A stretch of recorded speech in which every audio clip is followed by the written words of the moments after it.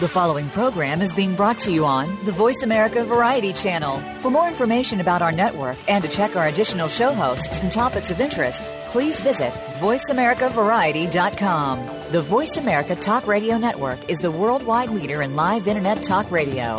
Visit voiceamerica.com. The views and ideas expressed on the following program are strictly those of the host or guests and do not necessarily reflect the views and ideas held by the Voice America Talk Radio Network, its staff, and management. When I got my Keurig brewer, I loved it so much I decided to name it. The right name had to fit my many sides, from the bold dark roast side to the soft herbal tea side. I landed on Freddie. Yeah, Freddie. It works for me. Who doesn't love their Keurig brewer? It can brew the perfect cup of coffee, tea, and hot cocoa with just the touch of a button, all without a fuss and so little mess or cleanup. With over 250 varieties to choose from, it's no wonder people actually name their Keurig brewers. Visit Keurig.com for more info.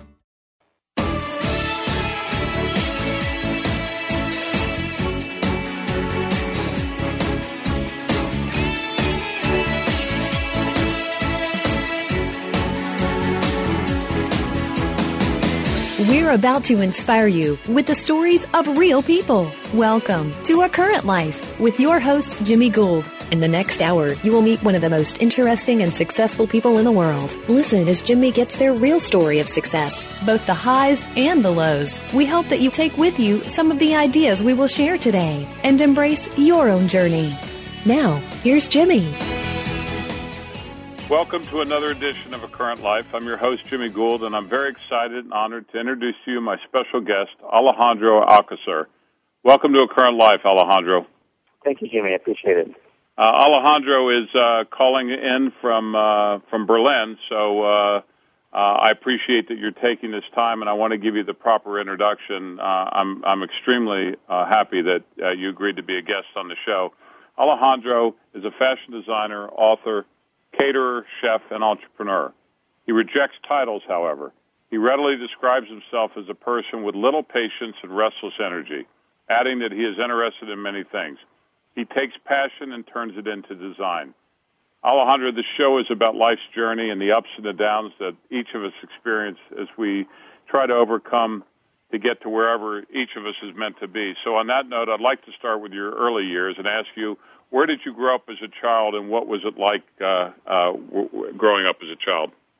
I grew up in Mexico City, and then when I was 4 years old, I moved to Cuernavaca, Mexico, which is a town in the outskirts of Mexico City. And I have 5 siblings, and I grew up in a very busy household. My father worked a lot, and we traveled a lot with him. So I was able to, very early on, live in different cities, visit different countries. And my father being an engineer, we were brought up with the idea that we could pretty much make anything. We don't necessarily need to buy things, we can just make them. My mother is a Steiner advocate, so she followed Rudolf Steiner's philosophy. And Rudolf Steiner is the person that started this whole movement of natural schools, of creative thinking.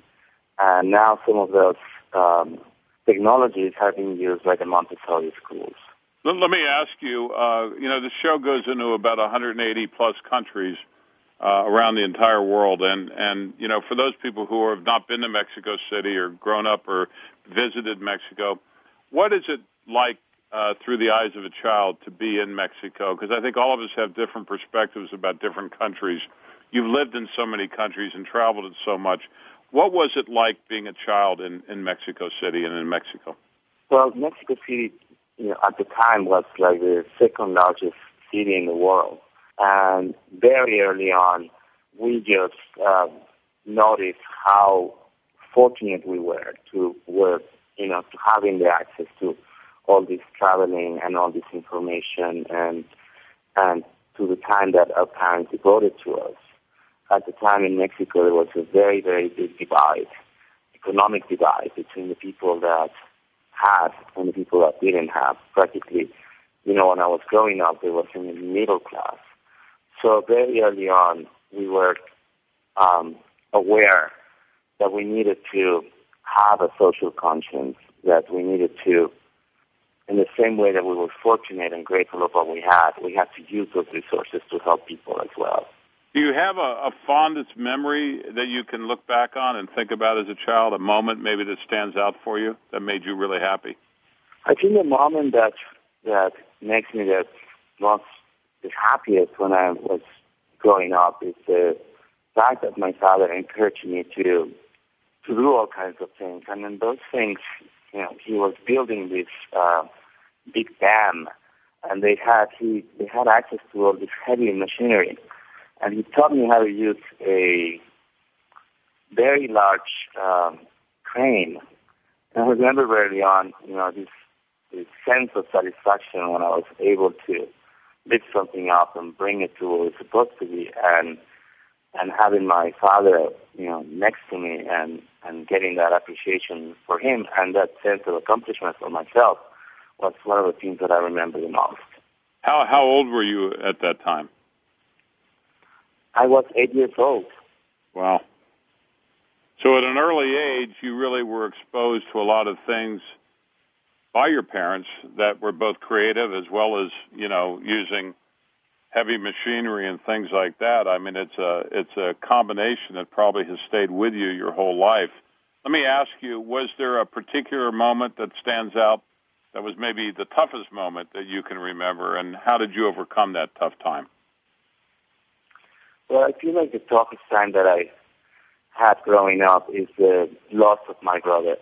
I lost a brother when I was 10 years old, and the circumstances in which he died were very, very painful.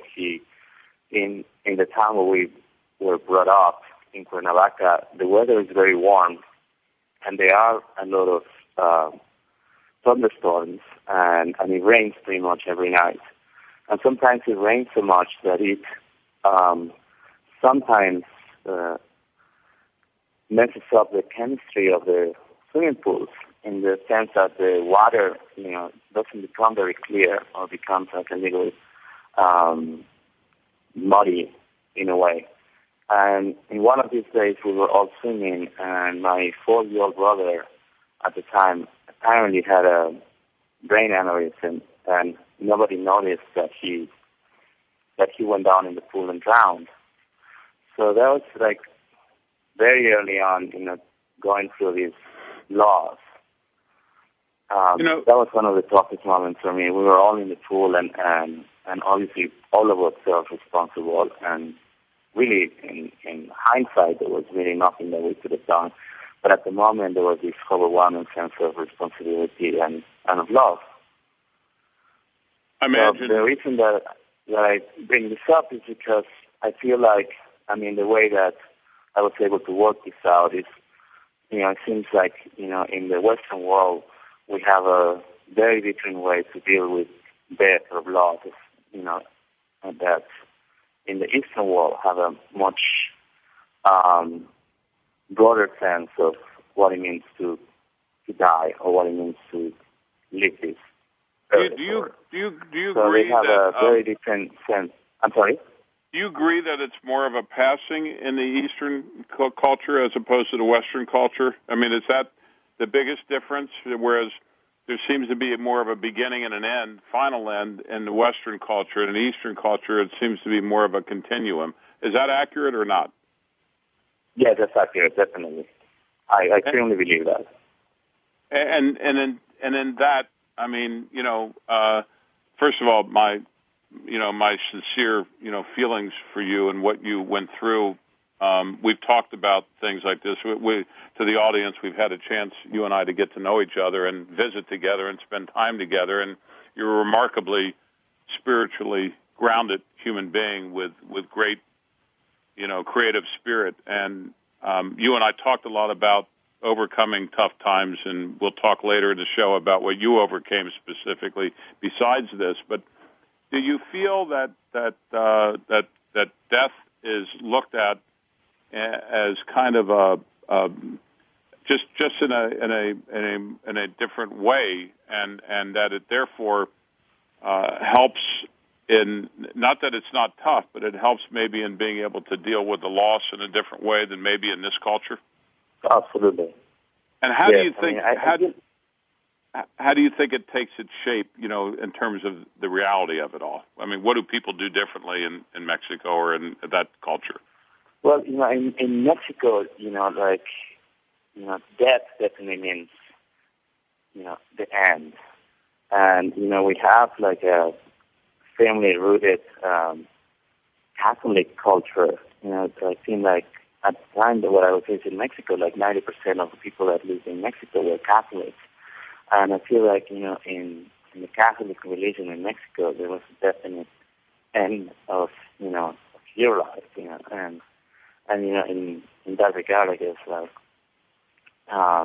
very, very difficult to overcome the loss when you think about being final, as opposed to when you think that it's something that, even though this person is not around, energetically it's still around, and it will eventually, you will eventually, be in contact with the person right. that you lost in a future life. Let me ask you, was school something that you look forward to going to? Was it something you did well at? What was the big motivation growing up that made you so creative, besides obviously the effect your mom had on you in teaching you that? But was there something in school, was there a favorite subject, a favorite teacher, something that was a part of your school life, that really made a difference and stood out for you? Because I've always felt in these interviews that, one or two people make all the difference in where you head and end up in your life. Absolutely, I agree. I agree with you. I feel like in terms of, of that, sports, were somewhat of a big part, in my opinion.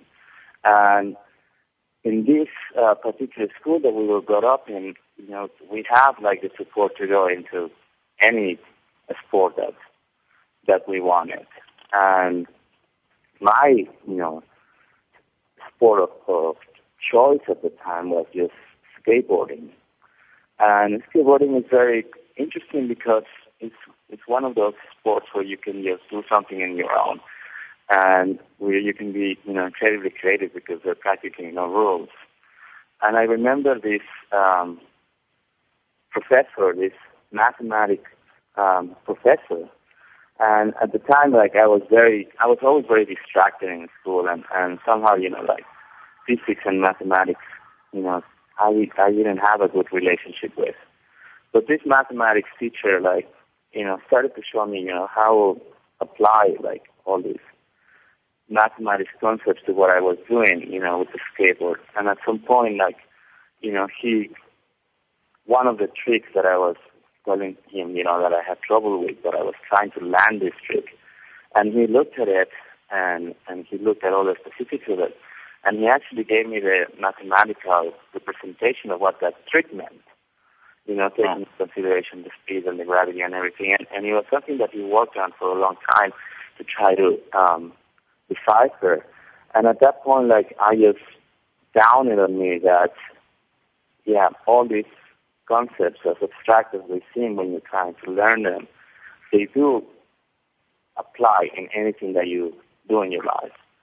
So I guess, like, this teacher really, really opened my eyes to that sense of everything that we learn one way or another. It's incredibly, elemental to every part of our life. Well, you went on, actually, at the age of 16 and launched your own business, which was you published a skateboard magazine, and you launched a skateboard distribution company known as Ball Skate.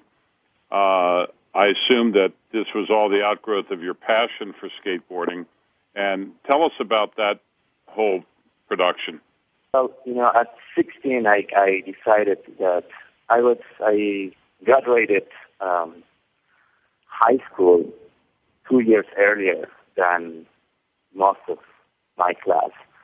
So at 16, I was ready to go to college, and at 16, my father wanted me really to go to college. I was accepted with a scholarship to MIT, and my father had gone to graduate school at MIT, so it was very important for him that I go to that same school, and that he had in his mind that at some point, I would take over his company. And at 16, like, I didn't want to be the youngest person in college, and I told my father, I said, you know what, I want to go and travel for 2 years. And my father, in a way to persuade me to stay in school, he mentioned that he was going to charge me for the lifestyle that I was receiving. And me being very proud and 16 years old, I said, like, no way, I cannot afford this, and I left at 16. So at 16, I find myself, like, really not knowing what I wanted to do, just that I knew that I didn't want to call my parents for money. And while I was skateboarding in Los Angeles, where I moved to stay at a house of an uncle, I noticed that all of my friends that were skateboarding were launching their own companies. And I had a surviving brother in Mexico, 10 years younger than me. And then I started to send him some of the things that my friends were making. And he started to call me and say, well, send more because more people want, some of these things. And I kept sending more. And at some point, one of the persons that owned the largest store in Mexico contacted me directly, and we became partners. So that's how I started that business. And I feel like I started a lot of business in that way, doing something that I really like to do. And I feel like you have to really put yourself out there. And if you don't put yourself out there, you never know, what are you really capable of. Well, the thing that I've noticed about you, and the thing that I think we have in common, is that you're really driven by your passion. I mean, and people who aren't passionate about something should not even get out of bed, in my opinion, during the day, because you have to have passion drives your energy. It makes everything that you're doing much more, real, and it allows you to work harder and better and have faith, and it really comes from your heart, from inside you, from your God-given, intuition and all those things. So it sounds to me that you've pursued those things in your life that you've been passionate about. And one of the things that happened at the age of 18 is you became, encouraged to start cooking, and eventually became a chef and known for being a chef and a creator. And I want to know what and how did you get encouraged to start cooking at the age of 18? Well, I was very fortunate growing up that we were brought up with very good food. So when I left my house at 16, I missed food so much. I couldn't find the food that I was brought up with, which was, simple and very clean food. And, we were fortunate enough to were brought up in a community that had access to farms and animals, and my grandparents had a ranch. So I was always exposed to all this really fresh, wholesome food. And when I moved at 16, I couldn't find it anywhere. And at some point, 2 years into it, I remember calling my grandmother and telling her, like, wow, this is really hard. I cannot find the food that I like. And she said, well, you should learn how to make it. And, yeah, it was one of those things that, well, why is it that I didn't think about that before? But, obviously in Mexico at that time, like, men don't really cook that much. So it didn't really occur to me. And she suggested that I go to see this chef in Spain that her family, had gone to the restaurant. They were very fond of this restaurant. And she made a phone call, and I went to this restaurant in San Sebastian, which I didn't know. But at the time that I arrived to the restaurant, I realized, and I was told that this was the best restaurant in Spain. Like, at the time, there were very few restaurants that had 3 Michelin stars in Spain, and this was one of them. So the chef reluctantly agreed to take me on as an intern, and I proved myself to him and to myself, and he allowed me to stay for 2 years, and that's how I learned how to cook. And to this day, I mean, there isn't one meal that I wouldn't like to cook myself. Let me add, well, now that I know that, I should have taken advantage of it when you visited me and had you cook a special meal, but we didn't do that. So next time. Like, I'm used to cooking for people, so next time I visit you, we should definitely do that. You just have to know that I can the minimum amount of people that I cook for is 12. I will have 15. You either have bring 12 friends, or you're going to have leftovers for a week. I will have 15 people there, and I will not be finicky like I normally am. So let me talk to you about a difficult experience in your life that I don't know how many of your fans and many followers know about. I mean, there was just a beautiful article written about you in the Wall Street Journal, and I applaud you on that. You've done some amazing things, and you're really known as just one of the premier designers in the world. When you were 22, you were working in San Diego at the California Cafe, and there was an explosion, and it left you in a coma for 3 months. We've talked about this offline, but I'd like you to explain to our audience what that was like in terms of coming out of that and waking up after 3 months, and kind of your thoughts about that. I'd like to kind of spend a few minutes on that before we go to break and understand what that did for you, and also, was there a silver lining in it? Well, yes, I was cooking at the time in Europe, and since I came through this very, renowned restaurant, I started to get all these job offers, and one of those job offers was to do consulting for a Hyatt restaurant in San Diego. When I arrived to the Hyatt restaurant in San Diego, they were expecting a chef that could do like Asian fusion food, and I said, well, I'm not your person because I don't know how to make that kind of food, and I'm not very interested in pursuing that. So I found myself in San Diego, and I called it, a few friends that I had in the restaurant world, and they say, well, there's this restaurant. They have like 5 restaurants along California, and they're looking for somebody to do consulting on their menu. And I said, oh, perfect. So I called them up, and they asked me to come to the restaurant to just give them a sample of what I could do or what I would like to do in their restaurant. So at the time, they didn't have any information about me other than my name and my phone number. And I went to do this tasting for them, and they had a very beautiful open kitchen. And one of the walls that connected, to the preparation kitchen and the service kitchen had a gas leak.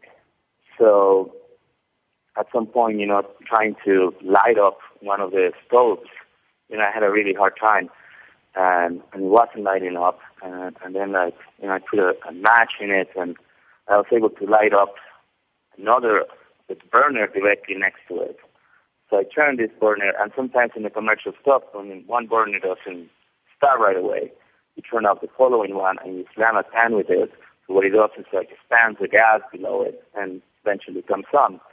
So when I slammed this pan below it, it did expand the gas, but it triggered this explosion. So all the gas from that was trapped in that wall came out.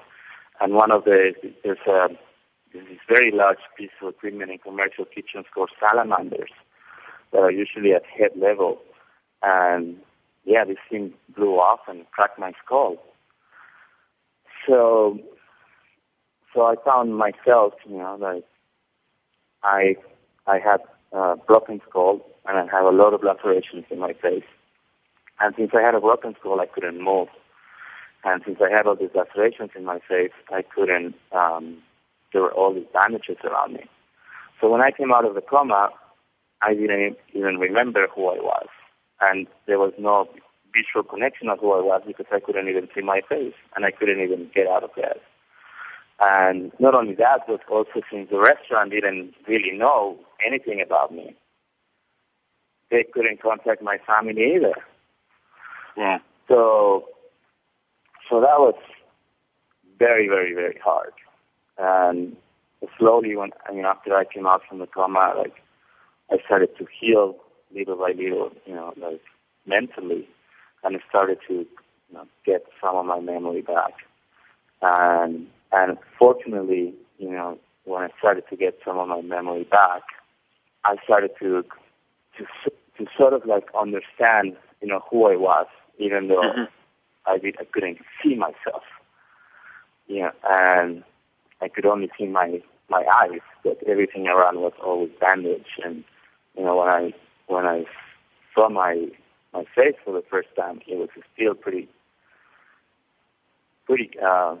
hurt, and yeah, there were like a series of plastic surgeries that I had in order to get my face where it is today.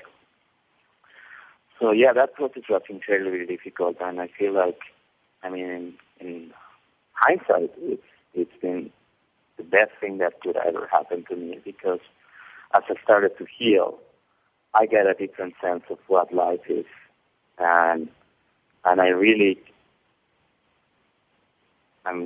fortunate that I'm alive. And with that, I like to do as much as I can just to celebrate that. Well, we're going to take a short break. I appreciate that you told us about that, and I do want to touch a little bit when we come back, obviously, on all the achievements since then that have happened in your life. And I do want to spend a minute about that silver lining, because I think a lot of people, need to learn about that and in their own lives. We're all going through difficult times. But I'm so honored to have Alejandro Alcocer as my special guest today on A Current Life, brought to you by Smart Water and AdSpace Mall Network. Please stay tuned. We'll be back in a minute. Thank you.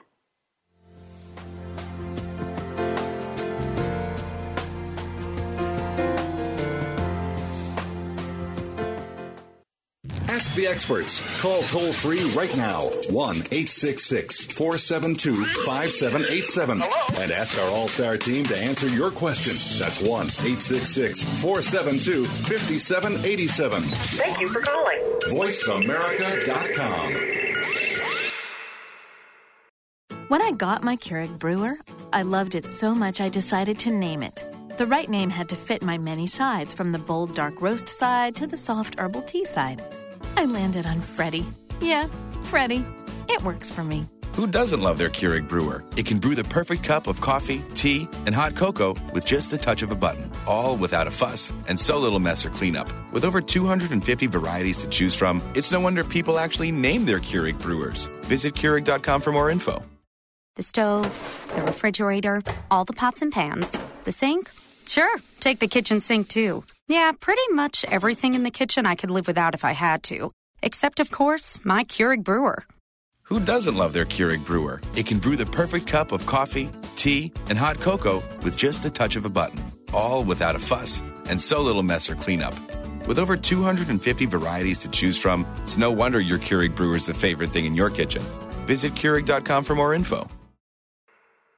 Streaming live, the leader in Internet talk radio, VoiceAmerica.com.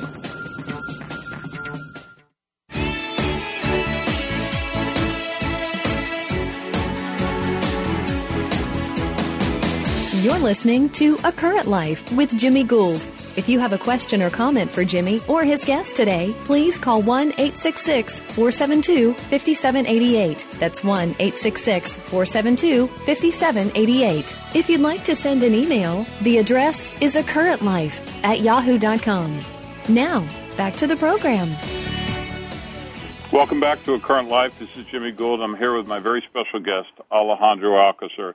Alejandro, before the break, we started to touch upon a concept of the silver lining and the tragedy of the explosion that you were in, and being in a coma for 3 months and regaining your memory and really piecing your life back together. Can you address for a second a little bit about the silver lining and about how this affected you and kind of the blessing that you received as a result of this, and how this really made you so deeply appreciative of life and gave you the passion and the drive and the adventure to go out there and do the things that you've done? Well, I feel like one of the things that I realized, and this is something that I think it's been the largest lesson that I came through with, is that, it doesn't really matter, what happens to you, because what happens to you, anything that happens, whether it's something that it's good or whether it's something that is challenging, there's always something to be learned about. And in this particular instance, I feel like I started to take a different approach to how I live my life. Because I realized that even something like that, I survived it. And by surviving that, I could really look at things and say, well, yes, it is scary, or yes, it is challenging, or yes, I'm afraid to do this.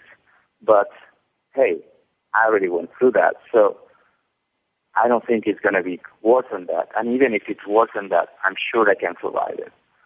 So, and I also feel like I have a very spiritual practice in that sense. And I really believe that, no matter, who do you believe in or what religion you follow, I really feel that there's someone out there, there's that is never going to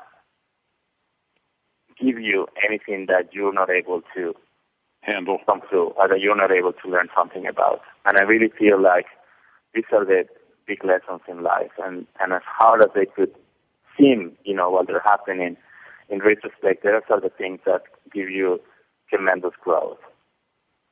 I've always believed what you just said. Mine came about, it happened when I was a child, when my mother died, and also when I was about 28 years ago, when an event changed my life forever.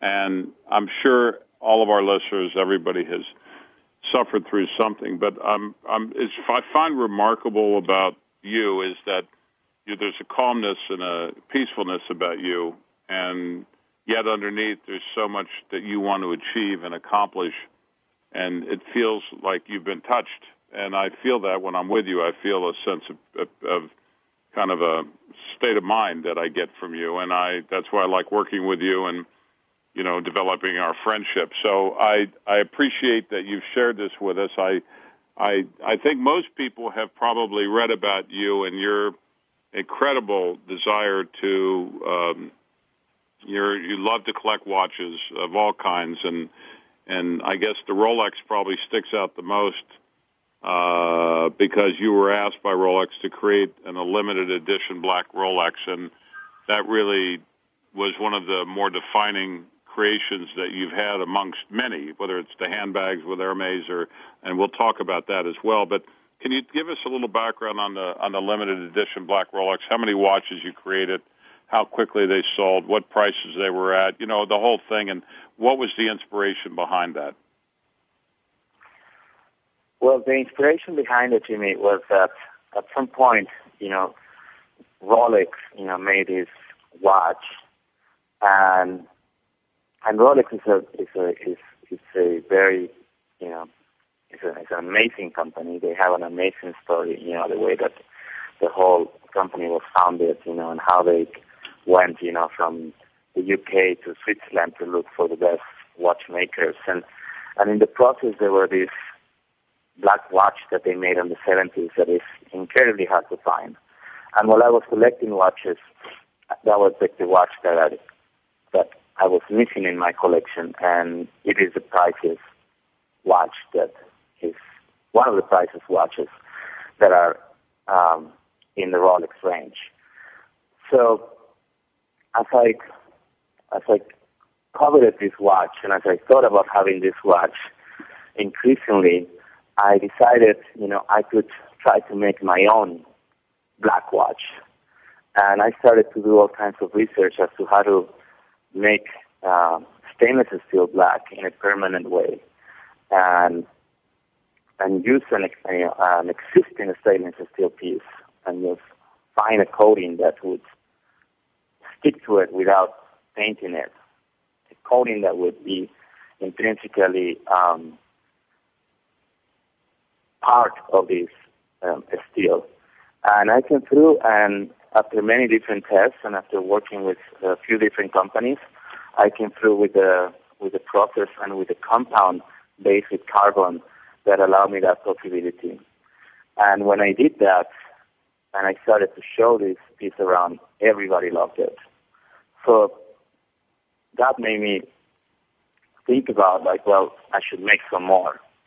And that's when we started this whole collection. Initially there were 350 pieces, 50 pieces for each model, 7 different models. And I took like the most iconic models that Rolex has made from like 1958 all the way till 1990. And we look for the best pieces with the best patina to make them part of that collection. And we are very, very fortunate that the collection has been very well received by collectors and also by people that appreciate, timepieces. And at this point, 3/4 of the collection have been sold. And the prices range between $25,000 and $180,000, depending on the year, depending on the patina, and depending on how special or how rare the models are. Will you be making more and creating new editions? We are thinking of approaching like a couple of other companies just because I have never made a watch for women. And we realize that a large percentage of our buyers of these watches were women. And they settled for a large piece because we didn't have a small piece. So we are right now talking to a few different companies about doing a watch specifically for women with our black process. Let me ask you while you're about that. I want to know about because you started early on with handbags and Hermes, and I want to know your connection to that because I've always felt that handbags was such a big item, and I always felt there was a market for handbags where people trade up and trade down and do all those kinds of things. Am I correct about that? And kind of what was your relationship with Hermes and the handbags? Well, my relationship with Hermes is more of an inspirational relationship. I looked at Hermes as a company that produces an impeccable product. Yes. And this company, approach their business on a utilitarian basis, which is the same way in which I approach all my designs. I don't think like I would never design something that didn't have a specific, compelling use. And in this case, Hermes started to make the best back equipment and saddles and all kinds of products for the equestrian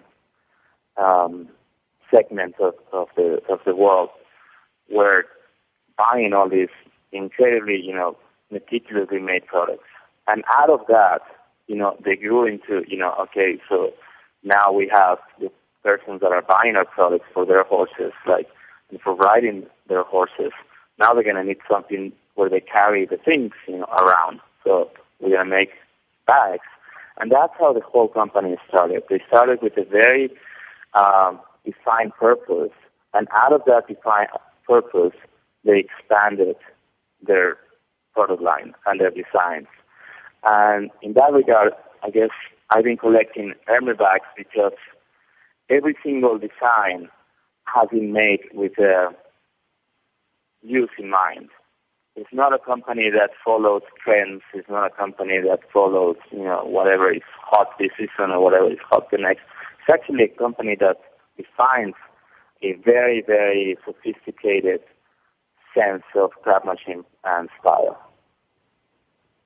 Well, so with my bags, right, I came to my business of making bags when I was looking for a present for a friend of mine, and I couldn't find the bag that I liked. And some of the bags that I liked the most were the Hermes bags, but they are incredibly expensive. And at the time, the price of them really, I couldn't afford something like that. So I decided to call my meat purveyor and ask him as to what he was doing with his skins. And he told me, where I could get them. And then I started to do research as to what was the best way to tan leather and how was the best way to dye leather. And eventually, I made a bag. And in the process of making a bag, I ordered 3 skins. So then now I found myself with a lot of leftover leather. And I started to make more bags, and friends and people that I showed them to love them. and that's how I developed my own line of bags, which, by the way, they're all made in America by hand. And one thing you got to promise me is on my next birthday that you'll design me as like kind of a knockoff Hermes tie, because I only wear Hermes ties. So I'm a huge fan of Hermes ties because I always feel like each one is unique and really beautiful and special. And I think that's kind of your inspiration with your bags, I would think. Oh, no, I agree. And I would definitely, I love to design a tie, you know.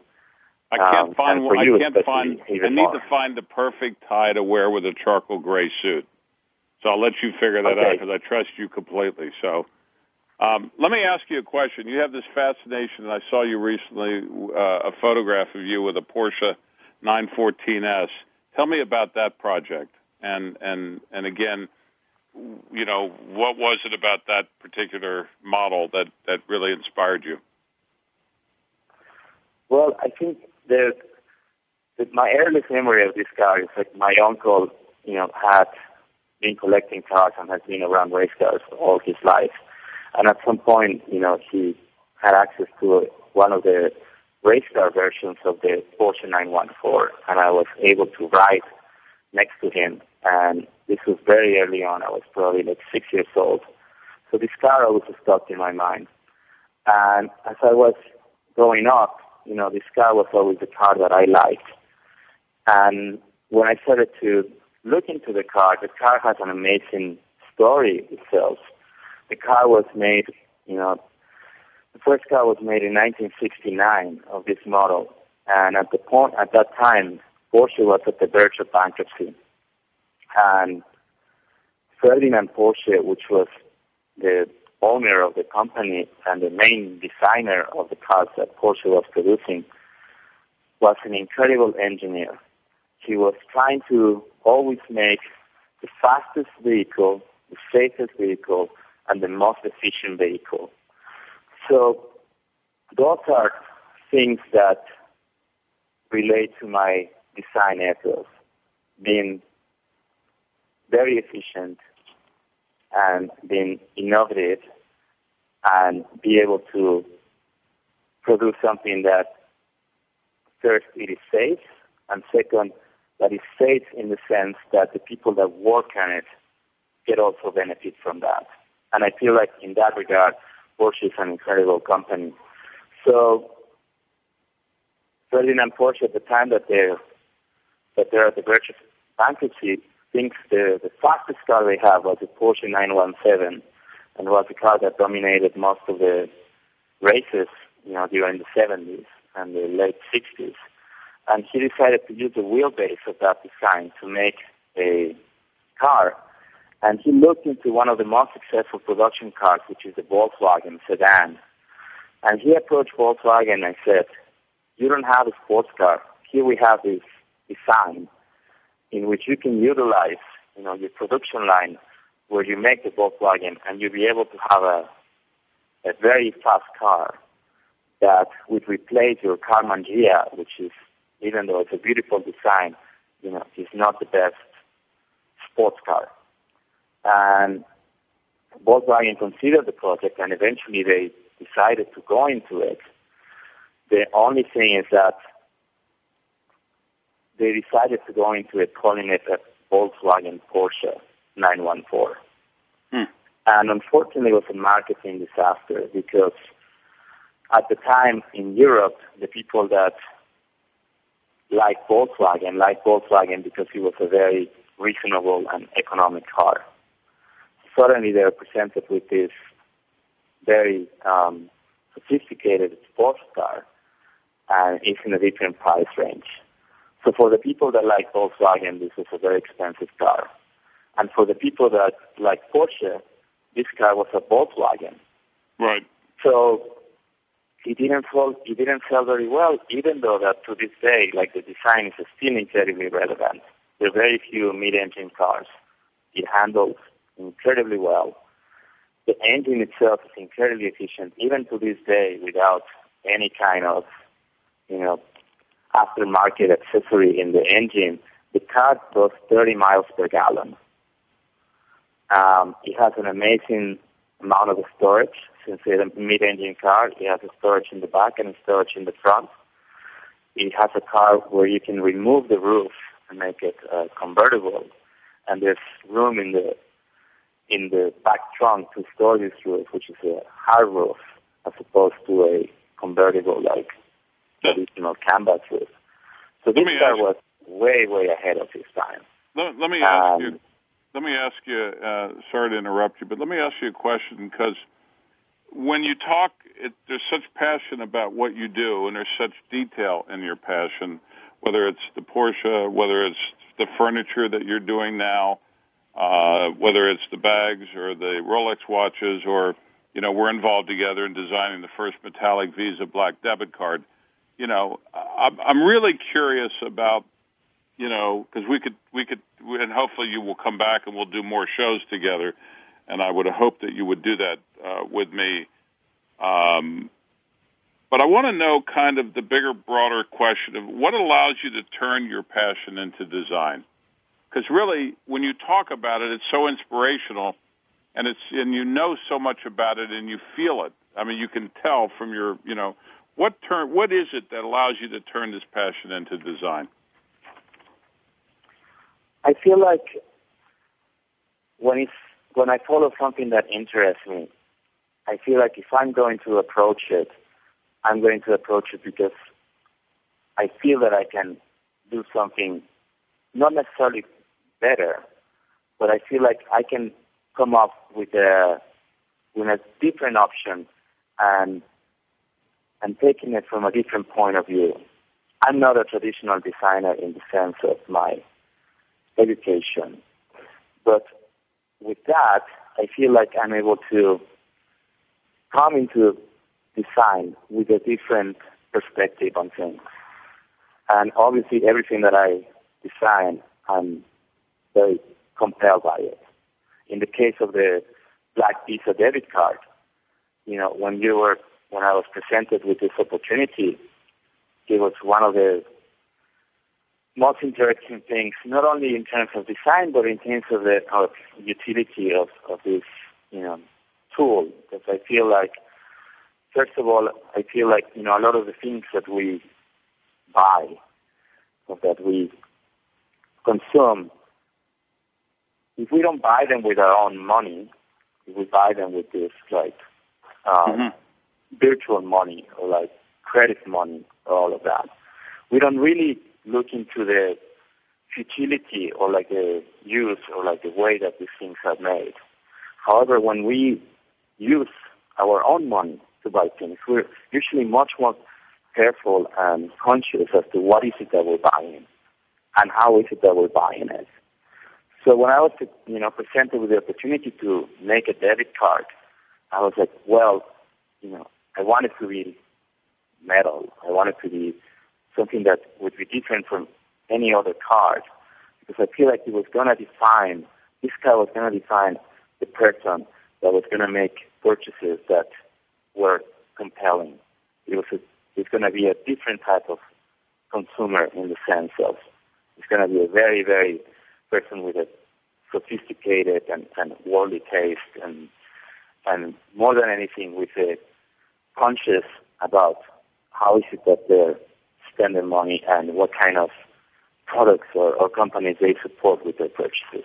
Well, I know that Aaron Tucker and myself were very honored to, and Tyrese, and a lot of the people that are involved are honored to have you as a designer of the card, and we expect big things. I want to switch gears with you. We have about 7 minutes left in the show. I like to talk about the meaning of life at the end, but I have a very important, question talking about all these things, and that is your two boys. I want to know about your family, about your two boys, about the time you spend with them in the summers and surfing and snowboarding and the interests that you have and what it means to you to have these two boys in your life. Well, I feel like I'm incredibly, children, I feel like they're an incredible gift. And with that in mind, I try to enjoy this gift as much as I can. And I really feel like, the more time that I'm able to spend with him, not only the more time that I'm able to learn things about them, but also learn things about myself, and also get a different perspective on things, like being able to see things through their eyes. And I decided ever since, I became a father that I was going to spend as much time as possible with them.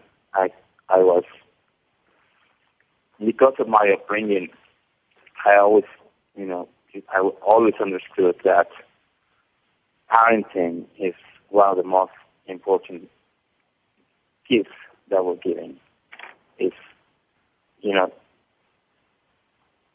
Parenting is one of those things where, like, you're given an opportunity to make things better, to show somebody how to live better, to show someone that, better sense of judgment, or to provide somebody that is very young with a different set of tools than the ones you have to be able to enjoy life at its fullest and to be able to be, as creative and as pricing as possible. Well, so with that in mind, I do spend a lot of time with my kids, and we do spend a lot of time traveling. I feel like traveling is one of the most important things that we can do as human beings. And traveling, I don't necessarily mean like traveling, to the other part of the world. I mean, traveling, just being able to put ourselves in a vulnerable situation, in a different state, in a different place than the place that we live or the place that we were brought up, and be able to see people of different walks of life and be really, really aware and grateful of any person that we get to meet in any place that we are. And I feel that when you travel, you have these wonderful opportunities to put yourself out there and learn so much from people. But let me ask you, first of all, you've been blessed many times over, even through tragedy and difficult times, and you're an inspiration certainly to me, and I imagine just about everybody you come in contact with, and I'm sure your boys are an inspiration to you like mine are to me. And I know we'll have many, many years to share our journey together. I want to ask you, because we only have a couple minutes left, first of all, I'm going to ask you if you'll come back on the show. Oh, I'd love to. Thank you for the opportunity. We're going to make a date and do that because there's so much more to talk about. I know many women and particularly want to know about the new watch that's going to be created for them and about the handbags and stuff. But the core question I ask all of my guests over the last year and a half I've been doing the show is, as you look back on your journey, and we have just 2 minutes left, what do you feel is the meaning of life, the real purpose of life as you look at your life, as you look back on your journey? Well, I feel like as I look back on my journey is the ability to give back, the ability to take something and leave it in a better place than you found it. I feel like that sense of satisfaction is it can be very easy to achieve, but a lot of the times we overlook it. And I feel like if you're able to touch or inspire anything or anyone, that sense of satisfaction is really what is important in this life. Because, having a lot of money or like following, material things just means that you have access to more material things. But that doesn't necessarily mean that you're becoming or you are a better person or that you are, using, whatever life has given you to share with people. And ultimately, we have to share everything that we know and that we have because we are one and the same. Well, I want to tell you that you're a true inspiration to so many people. I'm enjoying getting to know you, and I'm looking forward to many, many years to share our journeys with each other. Our time's up, and I'd like to go ahead and thank you, Alejandro, for sharing your journey with us. I know you're unbelievably busy. You're in Berlin right now with your family, and you have many, many responsibilities. So for taking the time, I want to thank you deeply from my heart for sharing your journey. I'd like to thank our listeners for tuning into A Current Life on the Voice America Variety Channel. This is your host, Jimmy Gould, signing off. And please join us next Friday at 3 p.m. Eastern for our next episode. Until the next time, I wish each and every one of you a journey filled with hope, inspiration, success. And Alejandro, to you, my friend, I look forward to our journey, not just with the metallic black Visa debit card, but the many, many things that I hope we'll share over our years. And I thank you for being a great inspiration to me and to so many people. I really do. Thank you, Jimmy. I mean, I can only say that, I feel the same way towards you. And yes, I look forward to many, many experiences together. Thank you, my friend. Travel safe. I look forward to seeing you when you get back. And to our listeners, thank you for tuning in to A Current Life. And we'll see you next Friday. Take care. Thanks again for joining us for A Current Life on the Voice America Variety Channel. Please tune in to another great program with your host, Jimmy Gould, next Friday at 3 p.m. Eastern Time and 12 noon Pacific Time. We'll see you next week.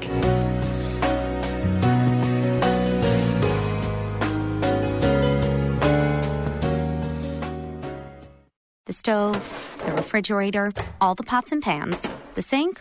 Sure, take the kitchen sink too. Yeah, pretty much everything in the kitchen I could live without if I had to. Except, of course, my Keurig brewer. Who doesn't love their Keurig brewer? It can brew the perfect cup of coffee, tea, and hot cocoa with just the touch of a button. All without a fuss and so little mess or cleanup. With over 250 varieties to choose from, it's no wonder your Keurig brewer is the favorite thing in your kitchen. Visit Keurig.com for more info. Thanks again for listening to the preceding program, brought to you on the Voice America Variety Channel. For more information about our network and to check out additional show hosts and topics of interest, please visit voiceamericavariety.com. The Voice America Talk Radio Network is the worldwide leader in live Internet talk radio. Visit voiceamerica.com. The views and ideas expressed on the preceding program are strictly those of the host or guests and do not necessarily reflect the views and ideas held by the Voice America Talk Radio Network, its staff, and management.